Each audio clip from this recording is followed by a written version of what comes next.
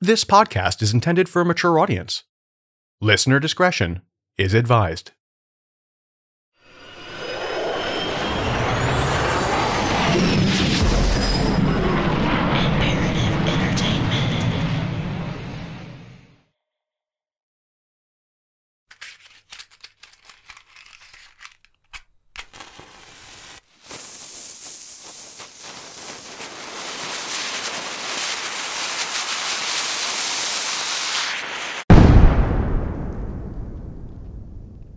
Explosions.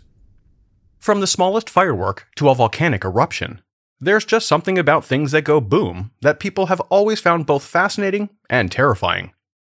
That's because while our human curiosity wants to know what made the sound, our basic survival instinct tells us that very few good things ever follow an explosion. Take fireworks, for instance. Since their invention around the 2nd century BC in China, people have gathered in large numbers to witness the unique nighttime spectacle. Of course, back then, they were more like firecrackers. But it didn't take long before low-grade pyrotechnics were being launched into the sky. Sure, they could be detonated individually, but the real show began when they were sent up by the thousands.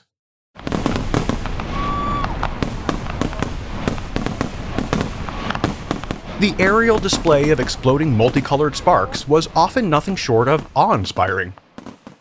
Yet, as beautiful as fireworks are, they're not too far removed from your average military munitions.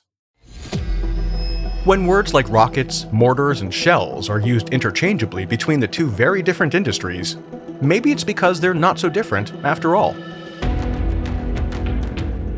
When a fireworks warehouse in the Dutch town of Enschede exploded back in May 2000, the scene could have easily been mistaken as a war zone. The factory was built by SE Fireworks in 1977, and at the time, was located outside the town. But as Enschede expanded, residential neighborhoods eventually replaced the rural landscape. In fact, as thousands of families moved to the area, many had no idea that one of the country's largest suppliers of pyrotechnics was right in their backyard. For almost 25 years, SE Fireworks operated with no major issues, and certainly nothing that would have endangered the community. That was until around 1 p.m. on May 13, 2000, when a small fire caused one of the worst fireworks disasters in history. Even though the facility was designed with safety features to reduce collateral damage if such an event did occur, it clearly underestimated, well, everything.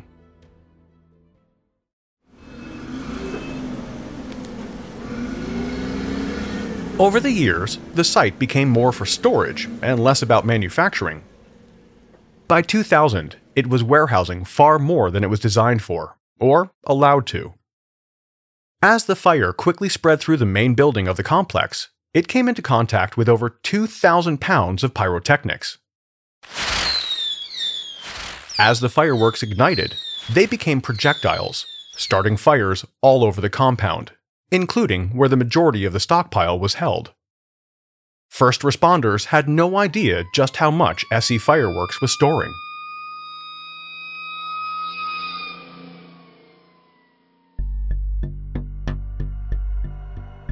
At just before 2:30 p.m., the first of two massive explosions rocked the area.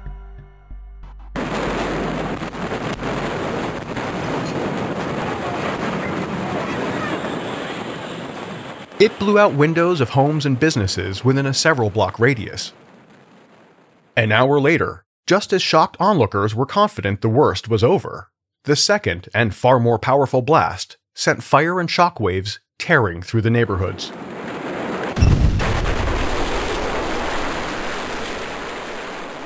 It was 5 times the strength of the first explosion, and could be felt almost 20 miles away. In an instant, the entire area was completely destroyed. Over a dozen residential streets were left burning. Hundreds of houses were completely destroyed, with more than 1,000 others damaged. Emergency workers on site never had a chance. 4 firefighters were among the 23 people killed in the incident. Those left injured by shattered glass and falling debris numbered close to 1,000. Rescue teams have all but given up hope of finding survivors buried in the rubble. People in Enschede are asking why a fireworks factory was situated so close to a residential area. Indeed, these are scenes like the aftermath of war. Residents evacuated from here will be allowed back home as soon as the authorities are certain it's safe for them. But it'll take a long time for their memories of yesterday's deadly fireworks display to fade. Investigators would later estimate the power of the second explosion was equivalent to around 5.5 tons of TNT. The explosion that obliterated SE Fireworks and the surrounding community was one of the largest non-war-related blasts on record. Unfortunately, 20 years later, the Enschede disaster would pale in comparison to an explosion that ripped through the Lebanese capital of Beirut. My name is Eric Crosby. Welcome to True.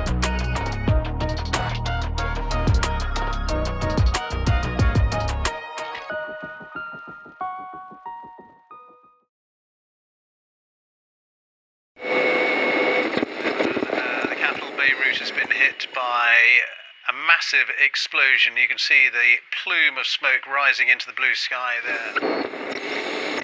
Breaking news from Lebanon. The capital, Beirut, has been hit by a massive explosion. The cause of the blast is not yet known. It's caused widespread damage and appears to be centered on the city's port area.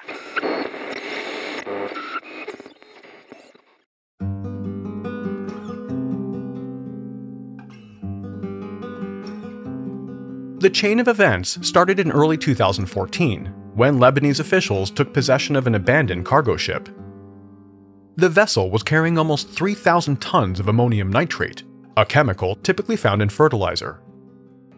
While its use in agriculture might give it a less terrifying-sounding purpose, ammonium nitrate is also one of the main components used in certain explosives. The dangerous cargo was carefully transferred from the ship to a nearby warehouse. The situation was incredibly concerning to officials at the port. They had no intention of allowing that much volatile material to sit in their storage facility. No less than half a dozen official letters were sent to various government departments, requesting the confiscated shipment be removed as quickly as possible. One letter read in part, "In view of the serious danger of keeping these goods in the hangar in unsuitable climatic conditions, we reaffirm our request to please request the Marine Agency to re-export these goods immediately to preserve the safety of the port and those working in it, or to look into agreeing to sell this amount to an explosives company." No response was ever received. Countless phone calls were made and hundreds of emails sent, but no action was ever taken. For over 6.5 years, the huge stockpile of ammonium nitrate sat inside warehouse building number 12. For some reason, the extremely hazardous material was sharing space with fireworks. Incredibly, a few buildings over in warehouse number 9, pyrotechnics were being stored, waiting for something to go wrong.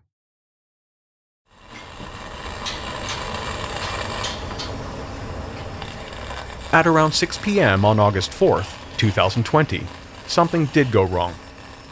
That's when sparks from a nearby welding job set fire to one of the warehouses. Reports indicated that it was storage hangar number 9 that first went up in flames, igniting the fireworks inside. It didn't take long before a team of firefighters was on site assessing the situation. The intense fire was quickly spreading to other warehouses around the port. Emergency workers reported hearing the sound of exploding fireworks all around them. At 6:07 p.m., roughly 20 minutes after the fire was first reported, a huge explosion of pyrotechnics went up in a ball of brightly sparkled fire.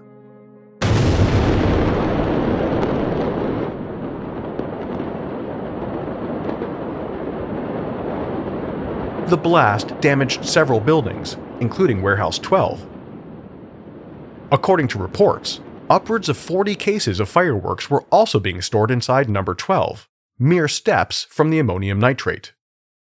Roughly 30 seconds after the first explosion, the massive stockpile of the chemical compound detonated.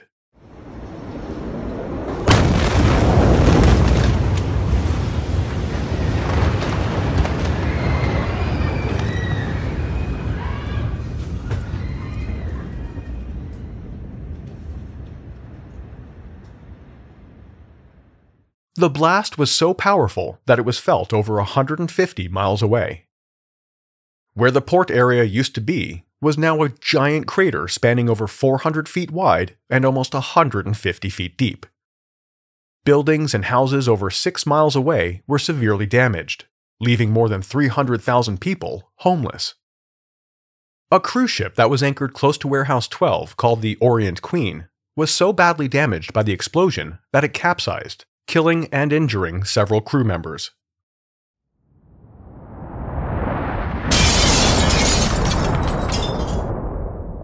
When the shockwave reached Beirut's international airport, roughly 6 miles away, it shattered the glass doors and windows of the terminals. More than 7,000 people were injured that day, while another 218 lost their lives. None of the first responders on scene made it out alive. Many people were injured or killed while recording the fire from their apartments, just as the explosion ripped through the city. One man died while live streaming the incident. In the aftermath of what experts have called one of the most powerful human-made non-nuclear explosions ever recorded, people were looking for answers. In an effort to appear in control, authorities rounded up dozens of so-called suspects, from low-level port employees to government ministers, and charged them with various counts of negligence.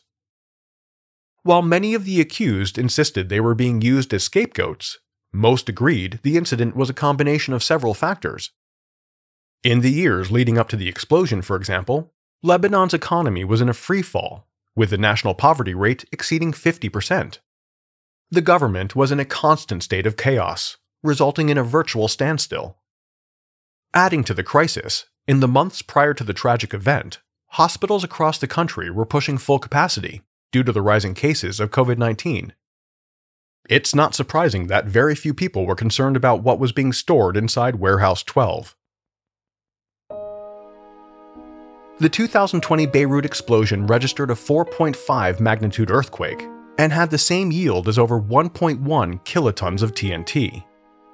That's the same measurement used to describe the strength of an atomic bomb.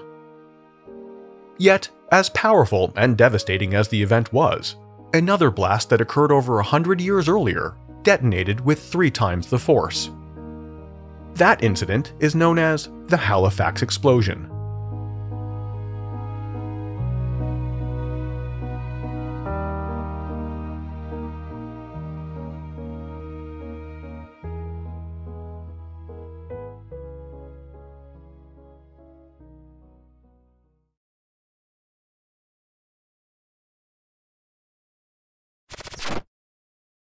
Afford Anything talks about how to avoid common pitfalls, how to refine your mental models, and how to think about how to think. Paula, while certainly you can mess up on $1 million a year, it is far less likely than it is on $30,000 a year. Right. I would meet wonderful people that were struggling with a budget that was super tight. It was 100% you need to make more money. Make smarter choices and build a better life. Afford Anything, wherever you listen.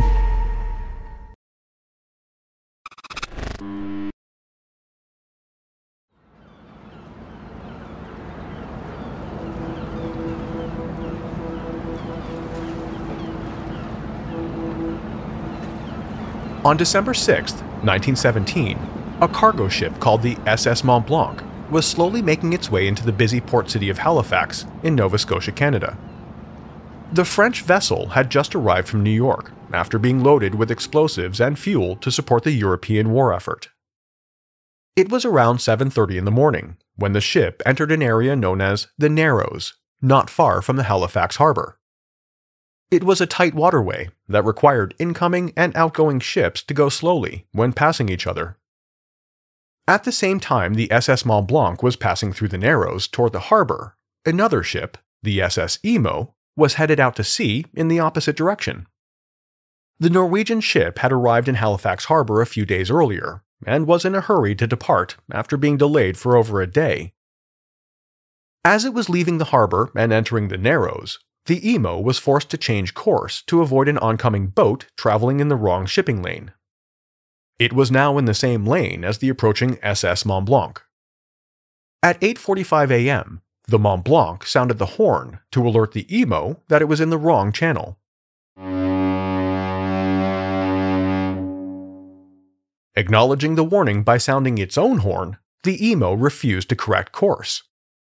It was now on a direct collision path with the Mont Blanc.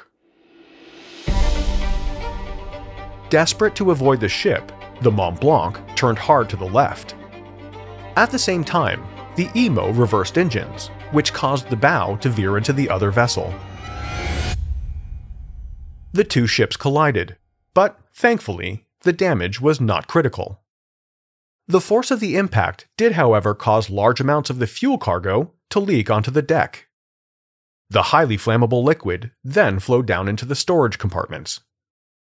When the Imo started backing away from the stricken ship, sparks from the scraping metal ignited the fuel. As fire spread throughout the Mont Blanc, the crew were ordered to abandon ship. While the lifeboats headed in the opposite direction, the French crew tried in vain to warn approaching ships of the extreme danger. No one could hear them over the noise of the busy harbor. The vessel was now drifting straight toward the Halifax piers, where it ultimately came to a stop a short time later. Attempts to extinguish the blaze failed, so plans were made to haul the burning ship away from the downtown port. The scene was quite a spectacle, and drew crowds of onlookers. It wasn't often that a huge cargo ship sat burning in the harbor. But very few people were aware that the ship was a ticking time bomb. 20 minutes after the collision with the SS Imo, at 9:04 a.m., the explosives aboard the SS Mont Blanc detonated.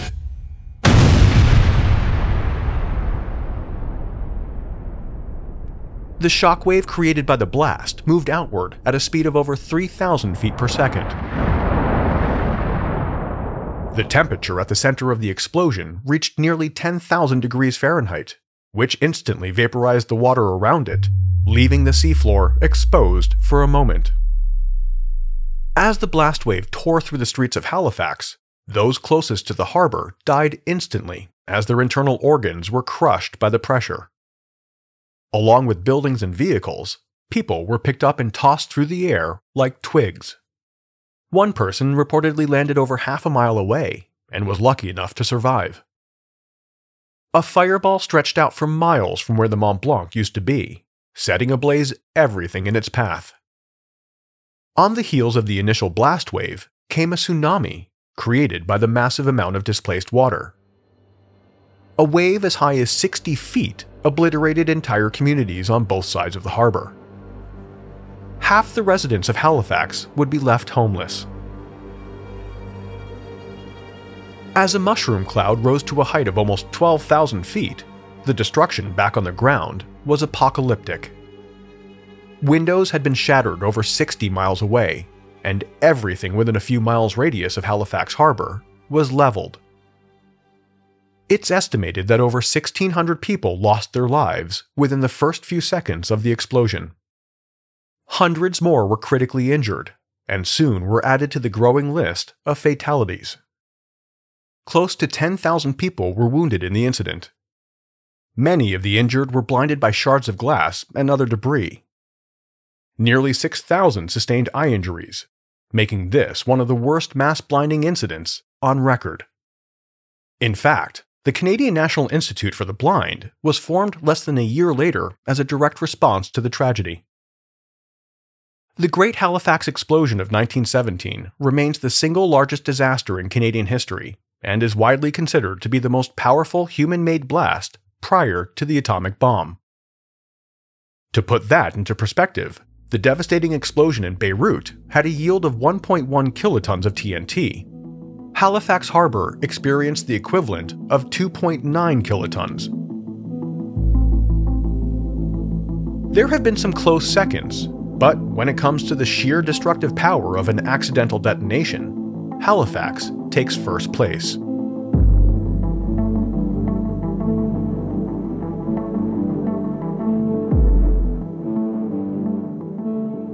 Two incidents that came pretty close to matching the intensity of the Halifax explosion happened just 6 months apart from each other. They both occurred in 1944, the first in Port Chicago, California. It was July 17th, and munitions were being loaded onto a ship at the Port Chicago Naval Facility. Officers in charge were constantly pushing their crews to move faster. There were no real safety measures in place for such an obviously dangerous work environment. It later came to light that neither those in command or the enlisted personnel were ever trained to handle explosives. It didn't matter though, because crews were advised that the deadly cargo they were loading could not possibly explode. According to officers, the munitions would not be activated until they reached their destination, at which time the fuses would be added. That was not exactly accurate, and led to crews routinely damaging rockets, shells, and bombs. So, it was only a matter of time before something happened.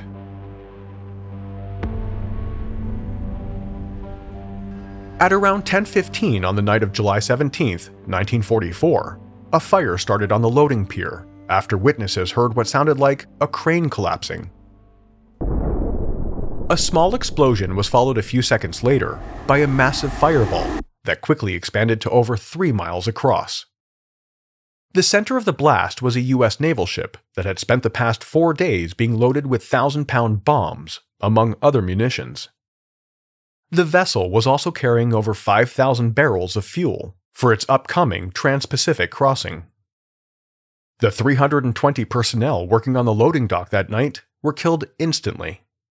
Their injuries were so severe that only about 50 were ever identified.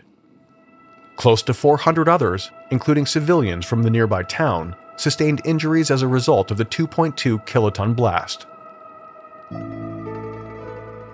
Because the loading crews were made up primarily of African American enlisted men, the Port Chicago disaster is also responsible for 15% of the African American casualties throughout all of World War II. The incident in California was still fresh when, only 5 months later, the largest explosion the country of England has ever seen was unleashed.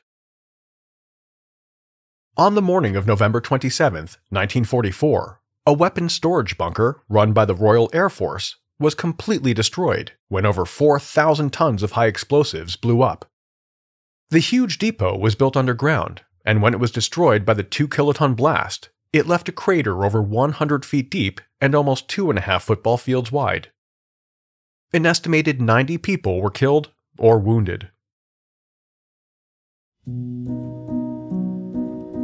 Massive explosions, of course, are not always human-made. In fact, when it comes to the destructive power of things that go boom, leave it up to Mother Nature to prove time and time again that humans have nothing on it.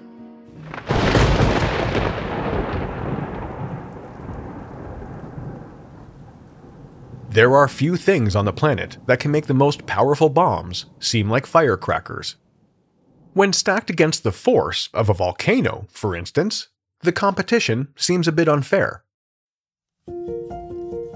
On April 10, 1815, after a series of smaller eruptions, Indonesia's Mount Tambora exploded in spectacular fashion. Until then, the volcano had been dormant, so no one in the area could have imagined just how violent and destructive an event it would be. They had no idea that it would be the most powerful explosion in human history, and that when it was over, it would kill nearly 100,000 people.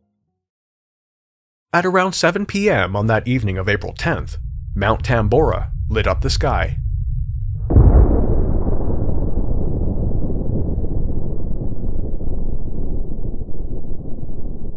The sound of the largest explosion on record could be heard over 1,600 miles away. The force of the blast took over 5,000 feet off the mountain's peak, sending a column of debris almost 30 miles into the atmosphere. With millions of tons of sulfur and other fine particles lingering in the sky for months and even years, the eruption created some dramatic climate issues. By the following year, the average temperature around the world had dropped by almost a full degree Fahrenheit. On the other side of the globe from Indonesia, places like the US were experiencing what was dubbed the year without a summer. The entire northern hemisphere of the planet experienced the second coldest year in over 4 centuries. Snow and frost during the early summer months had a devastating impact on food supplies. In fact, the vast majority of fatalities was not caused by the pyroclastic flows of the volcano. They were from people starving to death. Aftershocks from the Mount Tambora eruption continued for an incredible 4 years, ending in 1819.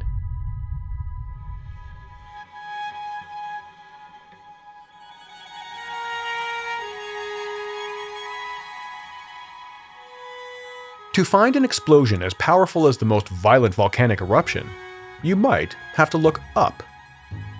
That's because, in the constant game of galactic pinball, asteroids might take the top prize. It was just before 9:30 in the morning on February 15, 2013, when a meteor entered Earth's atmosphere. It was relatively small, about the size of a bus, and weighed roughly 7,500 tons. As it traveled over southwestern Russia, the object lit up the morning sky with the brightness of the sun. The spectacular event brought people to their windows to watch, many of them recording on their phones. Without warning, an explosion equivalent to around 500 kilotons of TNT originated from almost 20 miles above. A blinding flash of light, and then all hell broke loose. Dizzying explosions shattering windows. In the streets, pandemonium. Terrified residents thought the world was ending. People started to panic. Somebody screamed, "The end of the earth," he says. The blast was roughly 30 times more powerful than the atomic bombs used during World War II. In this case, however, the atmosphere absorbed most of the energy. But the shockwave still damaged thousands of buildings across half a dozen cities, shattering glass and injuring over 1,500 people. Thankfully, there were no fatalities reported. The 2013 incident is the first and only mass injury event due to a meteor in recorded history. It's also the biggest object to hit the planet, that we know of, in over a century. On June 30th, 1908, a meteor leveled a densely forested area in eastern Russia. The damage in the remote area spanned almost 900 square miles and destroyed approximately 80 million trees. The Tunguska incident, as it's known, is believed to have produced upwards of 30 megatons when it detonated about 3 miles up. The explosion remains the largest meteor impact since the age of dinosaurs.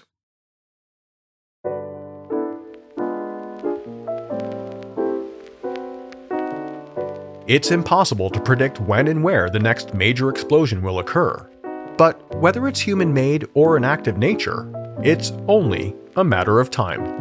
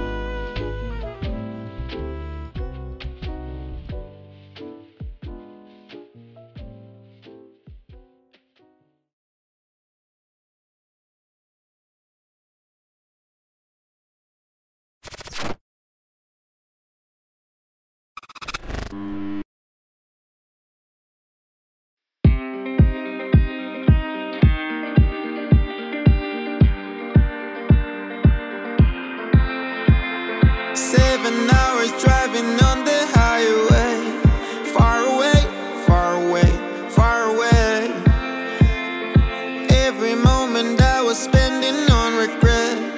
such a waste, such a waste, such a waste. Looking on the city lights, flashing bright in my eyes. Look up to the sky and I got this relief inside, and there's no need to hide. I'm going all the way up, I'm going all the way up. I'm letting go in my heart, of everything that holds me down, no, no. And it's feeling like I've been enough. I can feel the love, oh yeah, it's all around me. Oh, I need to know how I can make it, not afraid to fall, a parachute behind me. Feeling like a stranger on a foreign land, far away, far away, far away. I could get along, could be a different man.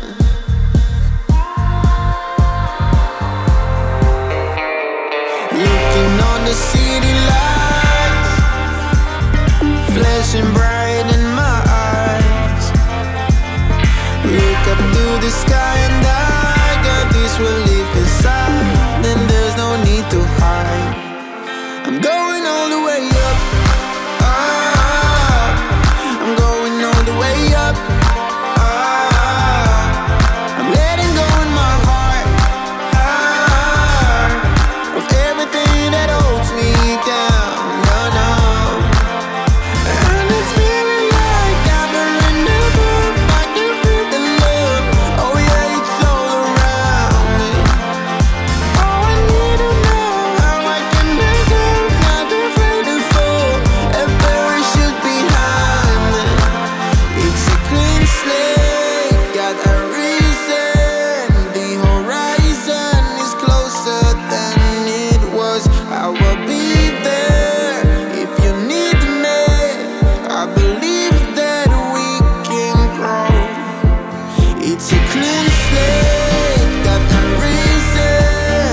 The horizon is closer than it was. I will be there if you need me. I believe that we can grow. And it's feeling like I've been enough. I can feel the love. True is a production of Imperative Entertainment. This episode of True was researched and written by me. The executive producer is Jason Hoke of Imperative Entertainment. The cover art and design were created by Jenna Sullivan. True was created and is produced by me. Have any comments or questions? Email us at podcasts@imperativeentertainment.com. As always, a huge thanks for listening. I'll be back next week with another episode.